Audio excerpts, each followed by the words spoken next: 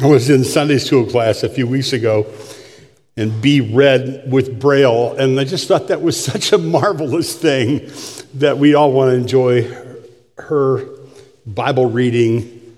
Thank you, B. Thank you, Bert. So glad to see you. So glad to be here today on Chili Feed Sunday. Chili is a neat thing. If you make it and you eat it right away, it doesn't have the same flavor as if you let it kind of cook. So the longer I preach today, the better the chili is going to get. So just relax. Just relax. And what a couple of cluster of stories the Spirit has put before us today. So a drug enforcement agent drives his big black truck up the lane to the farm, and the farmer looks at him with a steely eye. And the drug enforcement agent swaggers out and he says, "We have a suspicion that you're growing drugs on this place, and so we're going to search the place." And the farmer says, "That's fine, but I'm just going to do you a favor and tell you that you probably should stay out of that field right over there."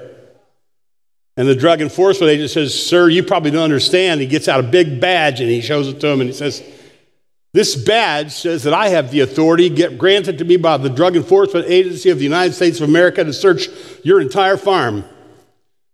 So I can search whatever I want to search. This badge gives me that authority." And the farmer says, "Okay."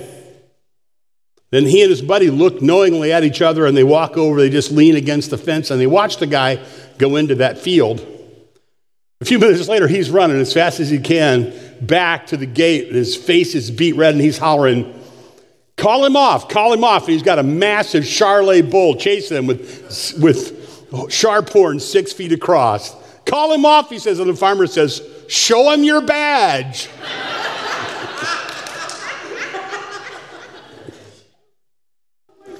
And today's text is primarily about the authority of Jesus. And we've already sung so well about that.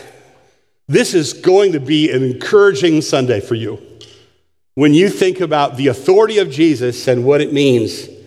And in the text, there are kind of 3 sections, 3 chunks, if you will, and they're going to show us that Jesus has authority over darkness and that Jesus has authority over demons and Jesus has authority over death and disease. He always has and he always will. Notice the first thing, Jesus has authority over the darkness. Luke in chapter 4 and verse 31 and 32. He went down to Capernaum, the city in Galilee, and he was teaching them on the Sabbath. And remember last week, we were in where? That was Luke, but geographically, where were we? That's true, we were Luke, that's right. And that's right, Nikki. And geographically, what town were we in? We were in Nazareth. And Nazareth is, interestingly, it's in the region of Galilee in the north of Israel. And you go down and a bit to the northwest because Capernaum is below sea level. And this, in other words, it's not south, but it's down. Now, Jesus goes into the synagogue. Lois, you and I always like to remind people, our little feet, or my big feet and your little feet, were standing in that synagogue one day. This is where, in Capernaum on the Sea of Galilee, I asked a guy I was studying with, why do you think Jesus chose Capernaum for his hometown? And the guy said, I think it was because he liked the water. I'm like, well, that's a good, warm, and fuzzy answer, but it doesn't really have a biblical basis. The reason that Jesus probably chose Capernaum, because 3 major routes passed through Capernaum, the Via Maris that went all around the known world. When something happened in Capernaum, it would travel out of there north and south at about 20 miles a day. And so his fame spread along the Via Maris, and 3 places convened there, and it was a Jewish village. It was populated, and the synagogue there was just about, I think they say it's 85 feet from Peter's house. And so what you're going to see in the text today is that the 3 chunks of the text happen in 3 places. They happen in the synagogue in Capernaum. And then they happen in Peter's house about 85 feet away. And then you'll see the next one, it refers to the cities of Judea. But Jesus exercises authority over darkness with his word, with his truth. And darkness is a lot of things, but it's essentially ignorance and lies. Darkness is a figure for ignorance and lies. Jesus exposes things that are lies by just speaking, because when he speaks truth, and this has spiritual authority. Speaking truth has spiritual authority. So he went down to Capernaum, city of Galilee, and was teaching them on the Sabbath.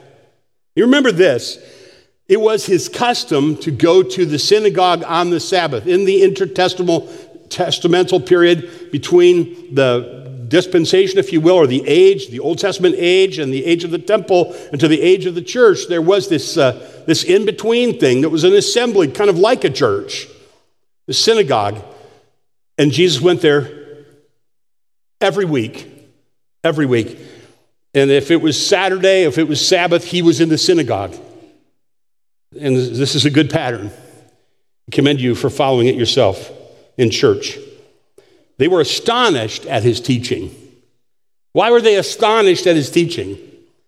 Because other teachers would always refer to other people as their authority. But when Jesus spoke, he spoke as if he was the final authority, because he is the final authority. He is the Word. So he spoke as one. Other places in the scripture repeat this in other ways. When Jesus spoke, he spoke not just in an authoritative way. I'm sure he did. I'm sure when Jesus preached, he had game. I'm sure that you knew you were in the presence of a very capable communicator. But that's not what this is saying. This is saying that when he spoke, he didn't refer to other people for his authority. He referred to himself as the source of authority. And this was something that astonished the people. Now, in the way Luke writes the stories, he's always showing what Jesus did and then showing how people responded. And so it's a great idea for us when we're studying the book of Luke, just like see what Jesus did and ask, how does God want us to respond? Since this is true, how should we behave? Since this is true, what should we believe? Since this is true, what is not true? How should we respond? And even the demons are going to respond. And so that's just a pattern you see in the way that Luke writes this. And so there he is, showing authority over darkness by exposing the darkness, by teaching the truth, by bringing the truth out from himself. And today, Jesus is still the truth. He's the way, the truth, and life. And so, are you like me? Are you a little bit frustrated at where to go to get the truth? Are you a little bit frustrated in our culture? Like, who do I believe? You know, when I was a little kid, I was probably naive, and I thought, if you wanted the truth about what happened in the world today, all you had to do was turn on your television set at 6:30, and Walter Cronkite would tell you the truth. If you're old, you know who Walter Cronkite was. So like all the old people are going, I remember him. No, they're going, what did he say? No, just kidding. But you can't just turn on the news, because I sit and watch the news and I go, they're lying right now. And if you turn to another channel, they're just telling different lies. I just want to tell you that. Where do you go for truth? Can I hear a Sunday school answer right now? Jesus is where you go for truth. You might think, well, I think this or I think that, or I watched a YouTube video of a person who lived in this place and said this fantastic, amazing, sensational thing. Shut up. What did Jesus say? What did Jesus say? I know you got a YouTube, I know you got an internet connection, and you can Google anything, and some Yahoo is going to be saying something about what he or she thinks is true. But you have a Bible, and you can see what God says, and what Jesus says is true truth.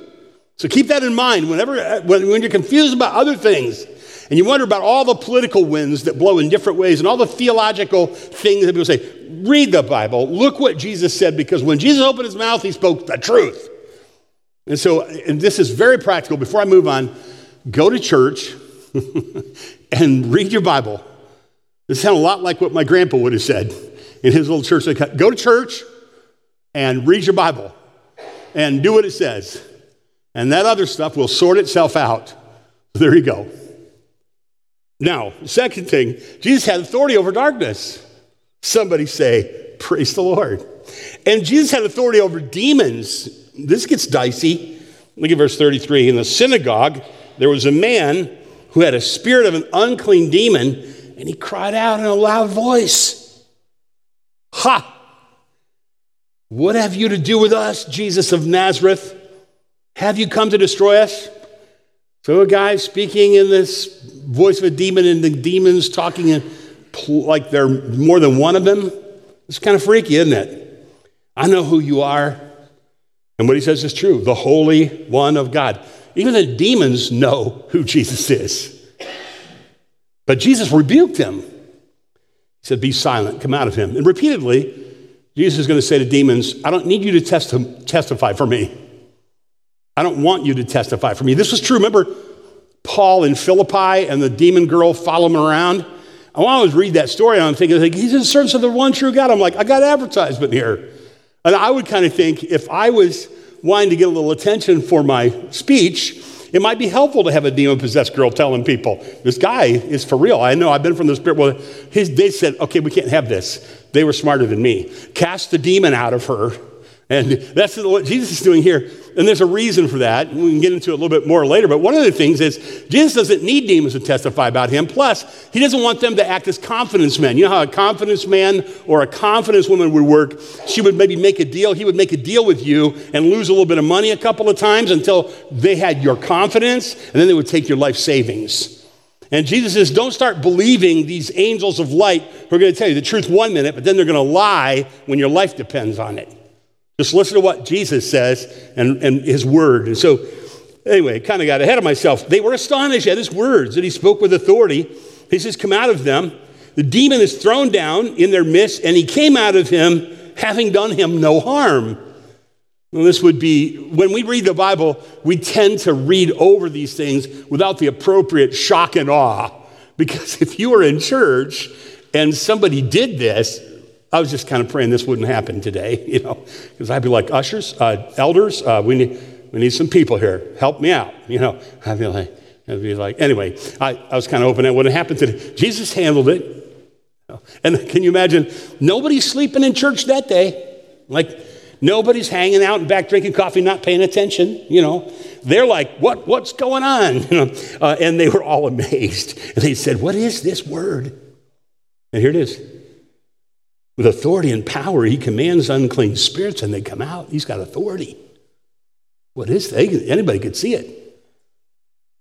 The big thing, he has authority over demons, over unclean spirits. And of course, the report about him went out to every place in the surrounding region. So it goes north, it goes south, it travels 20 miles a day. His fame spreads. He's casting demons out. He has authority. Now, it'd be really easy for us to be kind of fascinated with this, over-fascinated with it. Or it'd be really easier for us to say, I'm not sure I believe that, because we're kind of naturalist, because we all have kind of been raised in a materialist, naturalist approach to the world. Miracles don't happen. Primitive, ignorant people believed in demons, but we understand that we've got drugs to deal with these kinds of things now. That's kind of how we're all kind of raised in that environment. C.S. Lewis had a word about that, the Oxford Don that was converted. He wrote these words in the preface of a book about the devil he wrote called The Screwtape Letters. Really interesting, fun reading. There are two equal and opposite errors into which our race can fall about devils, he said. One is to disbelieve in their existence. The other is to believe, but to feel an excessive and unhealthy interest in them. You can see this in people. They themselves are equally pleased. In other words, demons are happy with that. With both errors, they hail a materialist or a magician with the same delight. Demon possession here is not merely an ordinary form of mental illness or disease that some writers have suggested. It's not like the people in the Bible were ignorant and primitive and they didn't understand. No, demons are real or the Bible isn't true. And the scriptures say a lot about it. Frequently during Jesus' earthly ministry, demons manifested themselves, probably because this was showtime. It was kingdom of darkness and kingdom of light. And Jesus was bringing it here and now. He said so. So it would be the front lines of spiritual warfare. That would be why there would be such an outpouring of demonic activity that we don't see as overtly now. There are other reasons we'll get to. But don't confuse mental health issues with demonic activity. And I want to speak with carefulness here. And this is important to you. Don't just take my word for it right now. It'd be sit down with somebody that's a Christian mental health professional, pastor, and sit down and walk through your loved one or your experience and untangle these things, because Satan wants to confuse us in this. But we can't just say, oh, mental health problems were not recognized as mental health problems in the Bible and they called them demons. That's not true. Don't confuse them.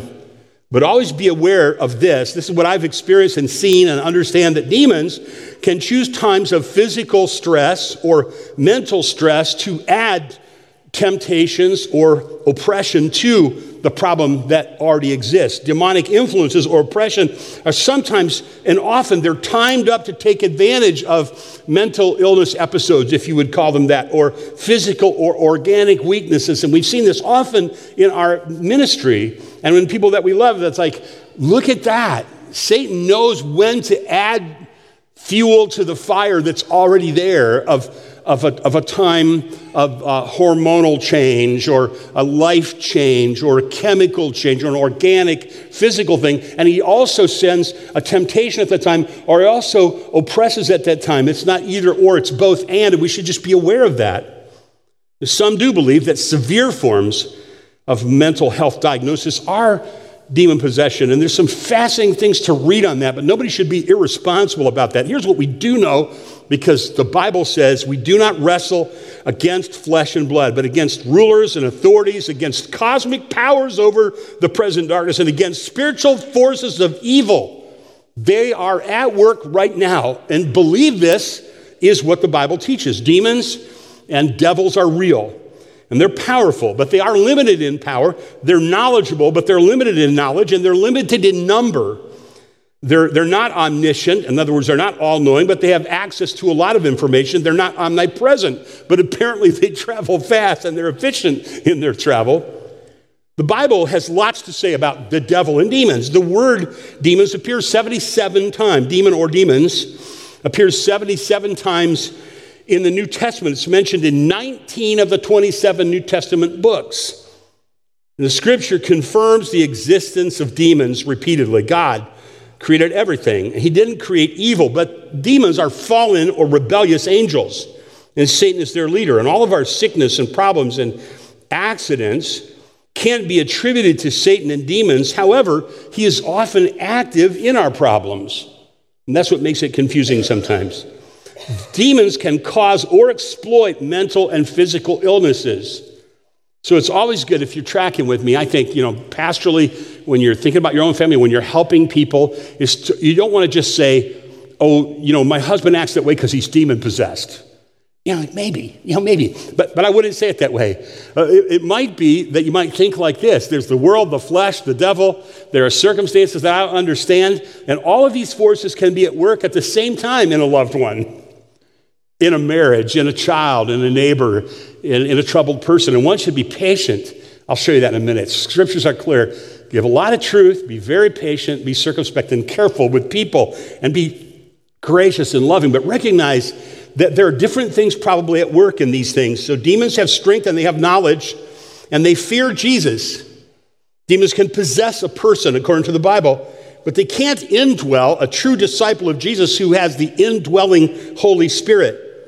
However, true Christians can be harassed or negatively impacted by demons. There are many examples in the Bible of this, where satanic or demonic suggestions are made to Christian people when they're oppressed. Still, we've been given the power to resist them. Resist the devil, he'll flee from you. There's something else I want to say while we're kind of on this subject, that I often listen to people talk about this, and I think, why don't they make that clear distinction?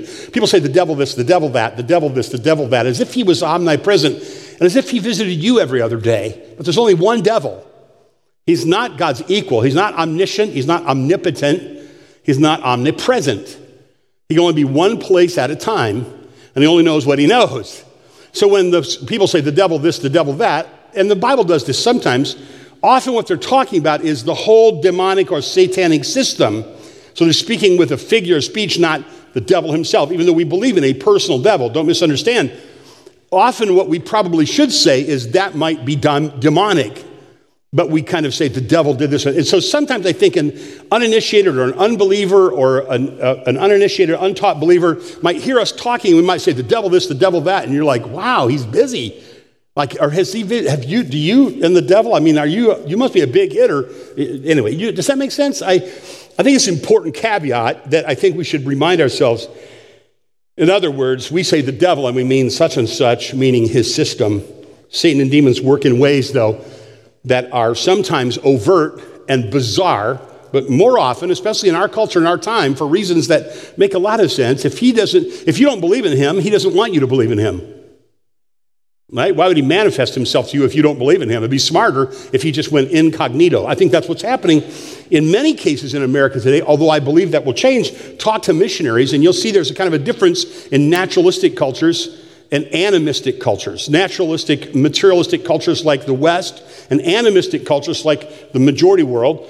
You find there's a difference in the way demons manifest themselves. Again, talk to missionaries. Watch out for subtle, indirect ways that Satan is at work.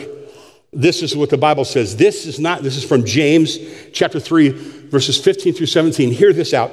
This is not the wisdom that comes down from above, James says, but it is earthly, unspiritual, demonic. Where there is jealousy and selfish ambition, there will be disorder and every vile practice. Now, I have spent my life hanging around church. So people in church, they don't generally overtly get involved in overt, vile, sins publicly, right? They do privately and secretly, but I mean, you generally don't see that. But what we do have is a whole cluster of things that are kind of okay among church people. And James says these things shouldn't be. Like when we're not careful how we talk about or to one another, this is earthly, sensual, demonic, and along with that is every vile practice. So do you see what he's saying? He's saying, sure, if you see somebody foaming at the mouth and a woman talking in a man's voice and blaspheming Jesus, that's probably demonic. You wouldn't have to be that sharp to recognize that. But also there can be that seed of bitterness that we don't want to forgive, even a Christian brother, sister, or misunderstanding, that we nurse a misunderstanding, or Satan loves that. He loves to subtly work, and I think he works a lot maybe in our marriages and among us and our kids and our families, the people that we love a lot.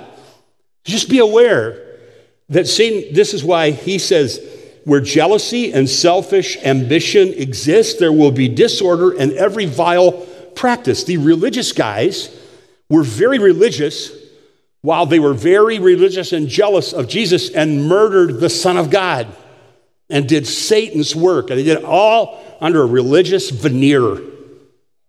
And while they were Bible-toting. But the wisdom that's from above is going to look like this. It's first pure and peaceable and gentle and open to reason and full of mercy and good fruit and impartial and sincere. You can tell when something's of the Lord, there's a fragrance of heaven upon it. And if demons are real, why don't we see them, though, more? If demons are real, why is it that we have these accounts in the Bible of unspeakable evil, but we don't see that many? Okay, I'll repeat these reasons a few times because I think this is kind of important for us to get our feet down on this, and that is, first of all, what we're seeing described in the New Testament is ground zero of Jesus bringing the kingdom, and Satan and his demons know it, and they're meeting him there, and it's a showdown at, like showdown on Mount Carmel. It's showdown at the OK Corral. That's one reason. Another reason is because the population of the world, one commentator I read said the population of the world is multiplying, but demon numbers aren't multiplying. There's a limited number of them. They can't be everywhere at once. It's just an interesting logical explanation. Another one is, like I said before, in a naturalistic, materialistic, we think we're scientific culture like we're in, if we don't believe in the miracles and we don't believe in the demonic, he doesn't want us to believe, why would he manifest himself openly to people like that when he's already got his way with us? That's a serious reason. I think it's very real. I think it's going to change in America, my humble opinion, because so many people are turning away from God. The love of many is growing cold. The bookstore section is shrinking among Christian books, and it's growing among demonic books and demonic fare, and that is going to be more overt. We're going to see more of that, I believe. The Cadet family, a missionary family from Haiti, I was talking with them about the fact that the belief in demons and the supernatural in Haiti was very common. They said everybody believes in the supernatural in Haiti. And because of the voodoo and even the syncretic religions that come, and they embrace voodoo and a form of Christianity. And so people, they believe in the supernatural because they've seen all kinds of demonic things. And the Cadet family said, you don't have to convince anybody in Haiti of the reality of the supernatural. You just have to persuade them to choose good over evil and trust God in the face of fear. Naturalist and materialist cultures, or the West, are more effective when hidden. One more quote on this, and then we'll move on. Chuck Lawless wrote about this. He said that, in fact, may be the major difference in the enemy's work in animistic cultures, where he wants animists to fear him more, he wants Westerners to fear him less, if at all. If so, this strategy wouldn't preclude possession.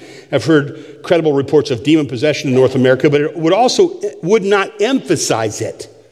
Holding non-believers in the bondage of naturalism or independence or idolatry makes more sense in much of North American culture. And there's a link in the notes if you want to read a really thorough article about that.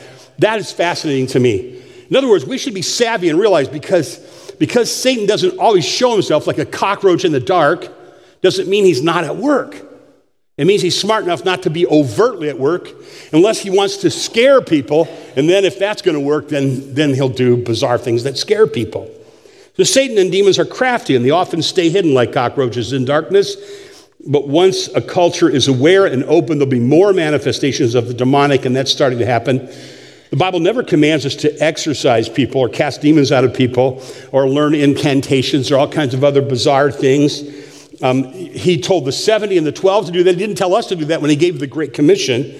The ordinary way to deliver people from darkness is like, maybe one way would be, imagine, do you remember, I don't think we have them here in our church. Do you remember the old churches used to have a little table with a little cutout where the teacher, did you have one of these in your church in Kentucky, Lois? Do you remember they had a little table that was junior, and then the teacher would scoot up here, and remember that? You used to have those. I just had my little nostalgia thing happen to me. And imagine a little old lady that's been walking with the Lord all of her life, and she has a little group of 6 girls, and she's telling them about Jesus. She's doing spiritual deliverance right there. That's deliverance ministry. That's the front line. It's gentle, it's patient, it's truth. Those girls followed that way, repent of their sin, have the Holy Spirit living in them. Greater is he that is in you than he that is in the world. This is what the scriptures teach. I love this passage. It's a description of spiritual warfare, and it might surprise you. Here's how it goes. This is in the pastoral epistle, Paul writing to young Timothy in 2 Timothy 2:24. And the Lord's servant must not be quarrelsome, but kind to everyone, able to teach, patiently enduring evil, correcting his opponents with gentleness. God may perhaps grant them repentance, leading to the knowledge of the truth, and they may come to their senses, and here it comes, escape the snare of the devil after they've been captured by him to do his will. Beautiful description of deliverance ministry. Patient teaching of the truth sets people free of the bondage that they're in. Jesus is in town now. Jesus is in town. Jesus is in town. And he's doing stuff. He's up to good. He's bringing the light to the darkness. He's setting people free. He's forgiving people of their sin and shame. Jesus is in town. Sick people are going to get better. Wow, that's great. He's spreading eternal life around. So gospel conversations, faithful teaching, love, patience, granting of repentance, bringing an apple pie, changing people's mind. Look, I threw that apple pie in there. It's just like, it was the Lord, I think. Ordinary means of grace should be faithfully employed like good, consistent nutrition. You know, if you go to the doctor goes, oh, Ken, you're a little overweight. He never says, I'm a little overweight. It is kind of cute, though, because I'm like, not a little overweight. And the doctor always says, I think I just like you to lose 10 pounds. I'm like, who are you kidding? You know I need to lose more than 10 pounds. And it's kind of like, we want to get you going in the right direction. So he's kind of like going, we could just lose 10 pounds. I'm like, I can sneeze and lose 10 pounds, you know. Anyway, that was inappropriate, wasn't it? He says, but here's the thing I know about nutrition and don't practice as often as I should, God help me, is that if I decide I'm going to eat broccoli tomorrow, and I eat broccoli for 24 hours, it's not going to change my life forever. In the natural, I'm going to need to, eat well and wisely, consistently for a significant period of time. And that's good for me. This is an analogy that I'm using. In the Spirit, God wants us to have consistent good works, consistent truth pouring into us, consistent work in the disciplines, the means of grace, and good things happen when we consistently rely upon the Lord, and there will be deliverance, there'll be help to people and for ourselves as well. Ordinary means of grace, faithfully employed like good nutrition, the scriptures say they conquered the devil by the blood of the Lamb, by the word of their testimony, and they loved not their lives unto death. In other words, they stood on the ground with the gospel, they had a personal experience in it, the word of their testimony, and they were ready to die for him. And that's how you overcome the devil. So Satan's not real. If Satan's not real, if demons are not real, the Bible is not true. The Bible is clear, it says it is. If Satan is not real, there is no reasonable explanation for the great evil that we see all around us and that's happened against us. If Satan is not real, there's no real good reason for the trouble you have with yourself. But thanks be to God, Jesus has authority over darkness, and Jesus has authority over demons, and all God's people said, amen. And third, Jesus has authority over disease and death, and ultimately give us eternal life. But even in his earthly ministry, from time to time, he would just heal somebody to prove that he had power over disease. Now, sometimes he uses disease and sickness and death for his purposes. Sometimes he brings a brother or sister home to heaven. Sometimes he uses disease to chastise us, to give us something better than we would have had if he hadn't let that thing come into our life. And we don't want to complain against him, but trust him. And sometimes it's just for the glory of God. Because a part of our testimony is going to be we endured suffering faithfully for God, and he was glorified. So he has purposes in suffering, but if he wants to, he can heal people. Why so many miracles in the ministry of Christ? Ryken says, he didn't do miracles so that we could expect a miracle. He did miracles to confirm the identity of Jesus. And you can just read the book of Luke and you see that's what that's about. He wants us to see who Jesus is and shows that he has authority over darkness, over demons, over disease, and over death. Why doesn't everyone get better? For the reasons that I mentioned. Because God might be using sickness for a different reason. And why did Jesus not want the demons to testify? It's here in this passage in verse 30. Notice it, verse 41, after he heals Peter's mother-in-law, the demons also came out of many, saying, you're the Son of God. He rebuked them and wouldn't allow them to speak. And you remember, he doesn't want us to be listening to a mixed message from demons of half-truth. And this should be aware of this. You know, you hear stories on television, you read books about, I had this visitation, or I went to heaven, or I went to hell. Like, be careful. Be really careful about that. You have the word of the one true God. Believe that. The other stories, be very careful, because somebody could tell you a lot of true things in order just to slip in one thing that wasn't true. Pay attention. Think. That's what you would do if you were the devil. It's not dumb. Tell a lot of true things that are sentimental and warm, and they feel really good, and they make me feel happy. And then throw in the one damning thing that will eventually I can use to claim their soul. It's really happening in all kinds of things. So this is why Jesus says, no, I don't need you to talk for me. You just be quiet.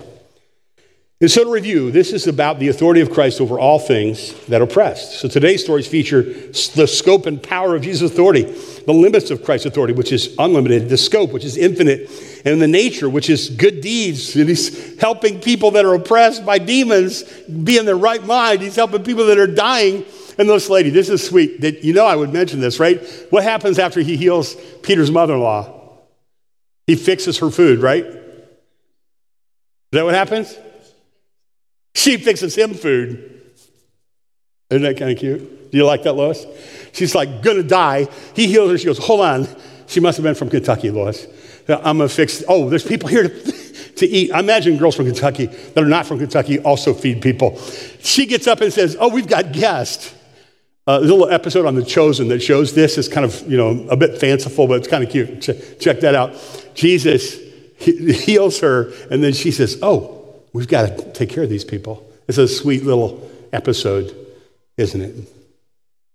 God, heal me. I will get up and serve you.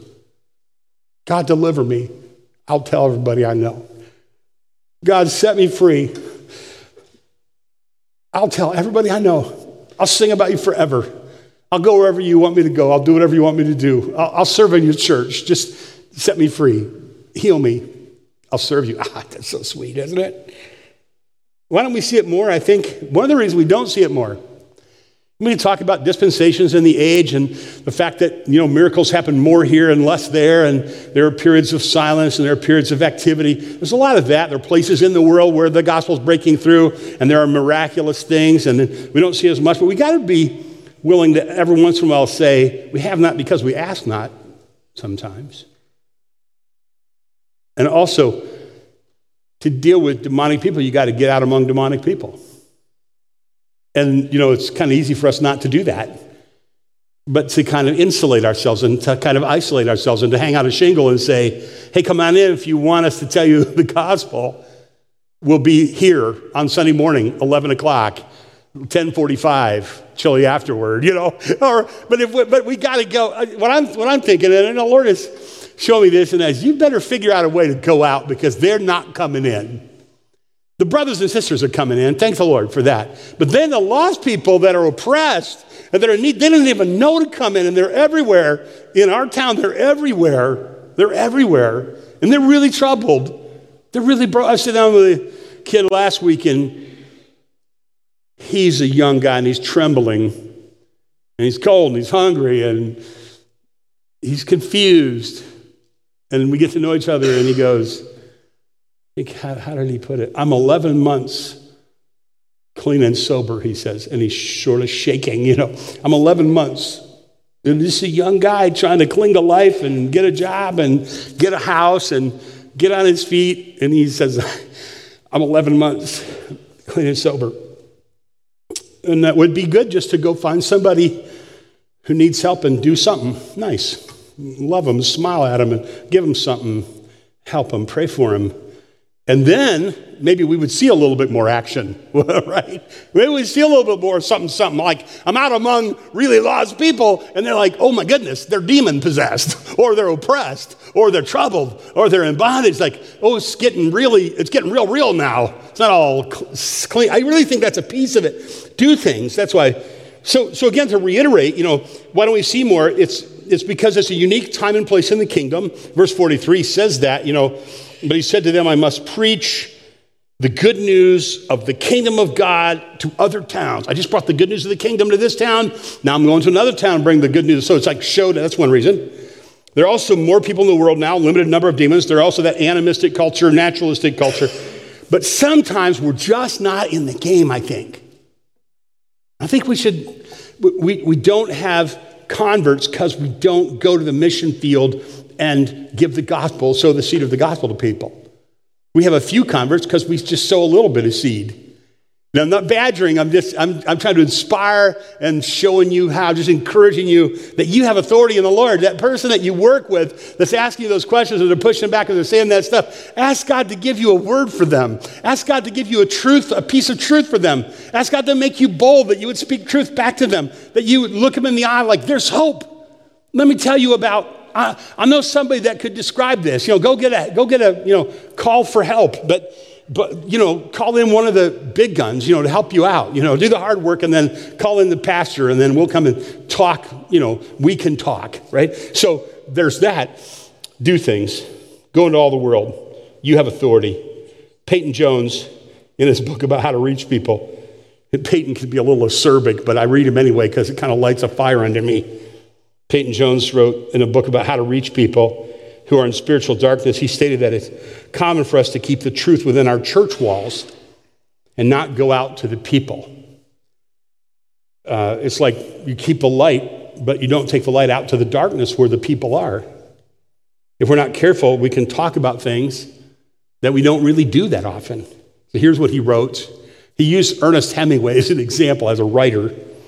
He wrote, as an author and a field journalist, Ernest Hemingway was disgusted when he saw this type of hypocrisy among authors. He believed that he should never write about something that he hadn't personally done. He wrote about fishing, bullfighting, safari, hunting, war, because they're adventures that he lived himself. He was wounded in the field of battle. He survived a plane crash. He boxed as a prize fighter, and he did more things by the age of 30 than most of us will ever do in a lifetime. And his potent motto was taken from Benjamin Franklin: either write something worth reading or do something worth writing about. Now, Ernest Hemingway did not know the Lord. But the point was here, Jesus doesn't want us just to know stuff, just apply it. He wants us to obey him. Go into all the world and pray for people who are lost and love people who are lost and train yourself to have gospel conversation. Jesus says before he left, all authority in heaven and on earth has been given to me. Now you go into all the world, implying my authority is with you, and I'm with you always. He called us 12, he gave him authority. So here's some quick parting thoughts. Does this sound innocent enough? All right, number one, let's welcome the light of Jesus into our own darkness first. That thing you're discouraged about, the thing you're broken about, that thing you're sad about, that knot in the wood in your marriage, welcome Jesus into that. That thing with your kids that breaks your heart, welcome Jesus into that. He'll come into it. Welcome the light of Jesus. He has authority over that. Should encourage you. Whatever it is you came in here heavy-hearted about, Jesus is bigger than that thing. Welcome him into it. Ask him into it. Yield to him what he says. See what he does. It can get interesting. Number two, after you do that, take the light of Jesus to the darkness around.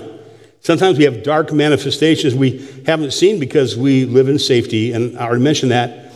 But if the Bible says the gates of hell will not prevail against the church, the idea must be the church isn't on defense. The church is supposed to be on offense. We're not protecting ourselves from the attacks of the world as much as we are taking it to them. And so this is what we should be thinking about. A lady at a train stop, I linked a video on the notes page that you can watch. There's a lady who's on her way to work. She lives in California. She gets to work at 4:30 in the morning. She's on her way to work one morning, and there's some people there, about 15 people from a church, giving out donuts and coffee, and they're all smiley and friendly, and they're witnessing at 4:30 in the morning from this Lancaster Baptist Church out there in California. And the lady's like, what's going on? She's on the video, and I think she said, if you watch the video, it's so sweet. The lady on the video says, I think she says, so I came to the church, and then she got saved, she got baptized. I think she said 13 or 15 of her family members now are part of that church because somebody went out and from the church and gave out coffee and gave out donuts and tried to witness to her at 4:30 in the morning. I love to hear stuff like that. Take the light to the darkness. Do good works. Shine your light. There's this preaching, that's pulpit preaching. But then there's public preaching where you go out, and there's personal preaching where you talk with somebody, and all of us should be doing that, having that conversation. So let the light in for us. Let's take the light to others around us. Let's be encouraged that he has authority over darkness and demons and disease. Don't go away sad today or badgered. I don't mean badger you. Just be encouraged. You're in that school, and all those kids that are in that school. And you go in there with your chin up. You have the authority of Jesus. That's pretty cool. Let's be encouraged that he has authority over darkness. And let's be encouraged that when we go with the gospel, his authority is ours. His authority is with us into the end of the age, what it says. And I could go on and on. But let me just close with this story. One summer, I was speaking in northern Lower Peninsula of Michigan at a camp up by Traverse City. Story was told that was going around the camp of a young lady that came to camp that year and caused quite a stir. She got off the bus. I think she was from Chicago. She got off the bus dressed all in black makeup, black fingernail polish, and she would just kind of glower at people. And she said, to everyone who would listen, you need to know that I am a practicing witch. So she shows up at Bible camp telling everybody she's a practicing witch. And that caused a sensational stir among the other campers. Some of them were petrified to think they were at Bible camp with a practicing witch. Practicing witch, practicing witch.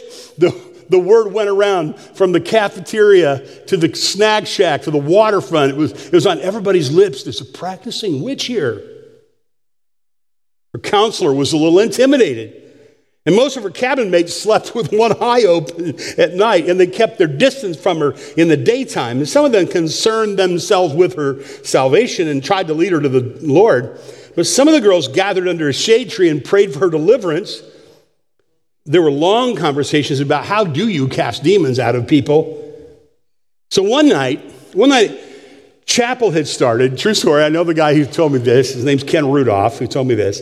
One night, chapel started, and Ken, the speaker for the evening, was hurrying across the camp a couple of minutes late because chapel had already started. He could hear the band playing in the chapel. Suddenly, out of the corner of his eye, he noticed a couple of girls that were cowering behind a tree, and they looked troubled. And he said to them, "Is everything okay?" And they said, "No, we're afraid." And they said, "Did you know there's a practicing witch here this week?" And they were trembling with fear. He said, "Come with me." The seasoned youth speaker said, "I want to show you guys something." So they clung to each other and they followed the speaker to the chapel. And stepping in the back door, he asked them to look into the chapel where the band was playing a favorite song, and 300 campers were literally jumping up and down with their hands in the air, and they were singing praise to God. They'd been singing that same song all week. They had it down. They were jumping, and their hands were up, and they were singing, and they were raising a roof on that chapel. He said, "Look in there. What do you see?"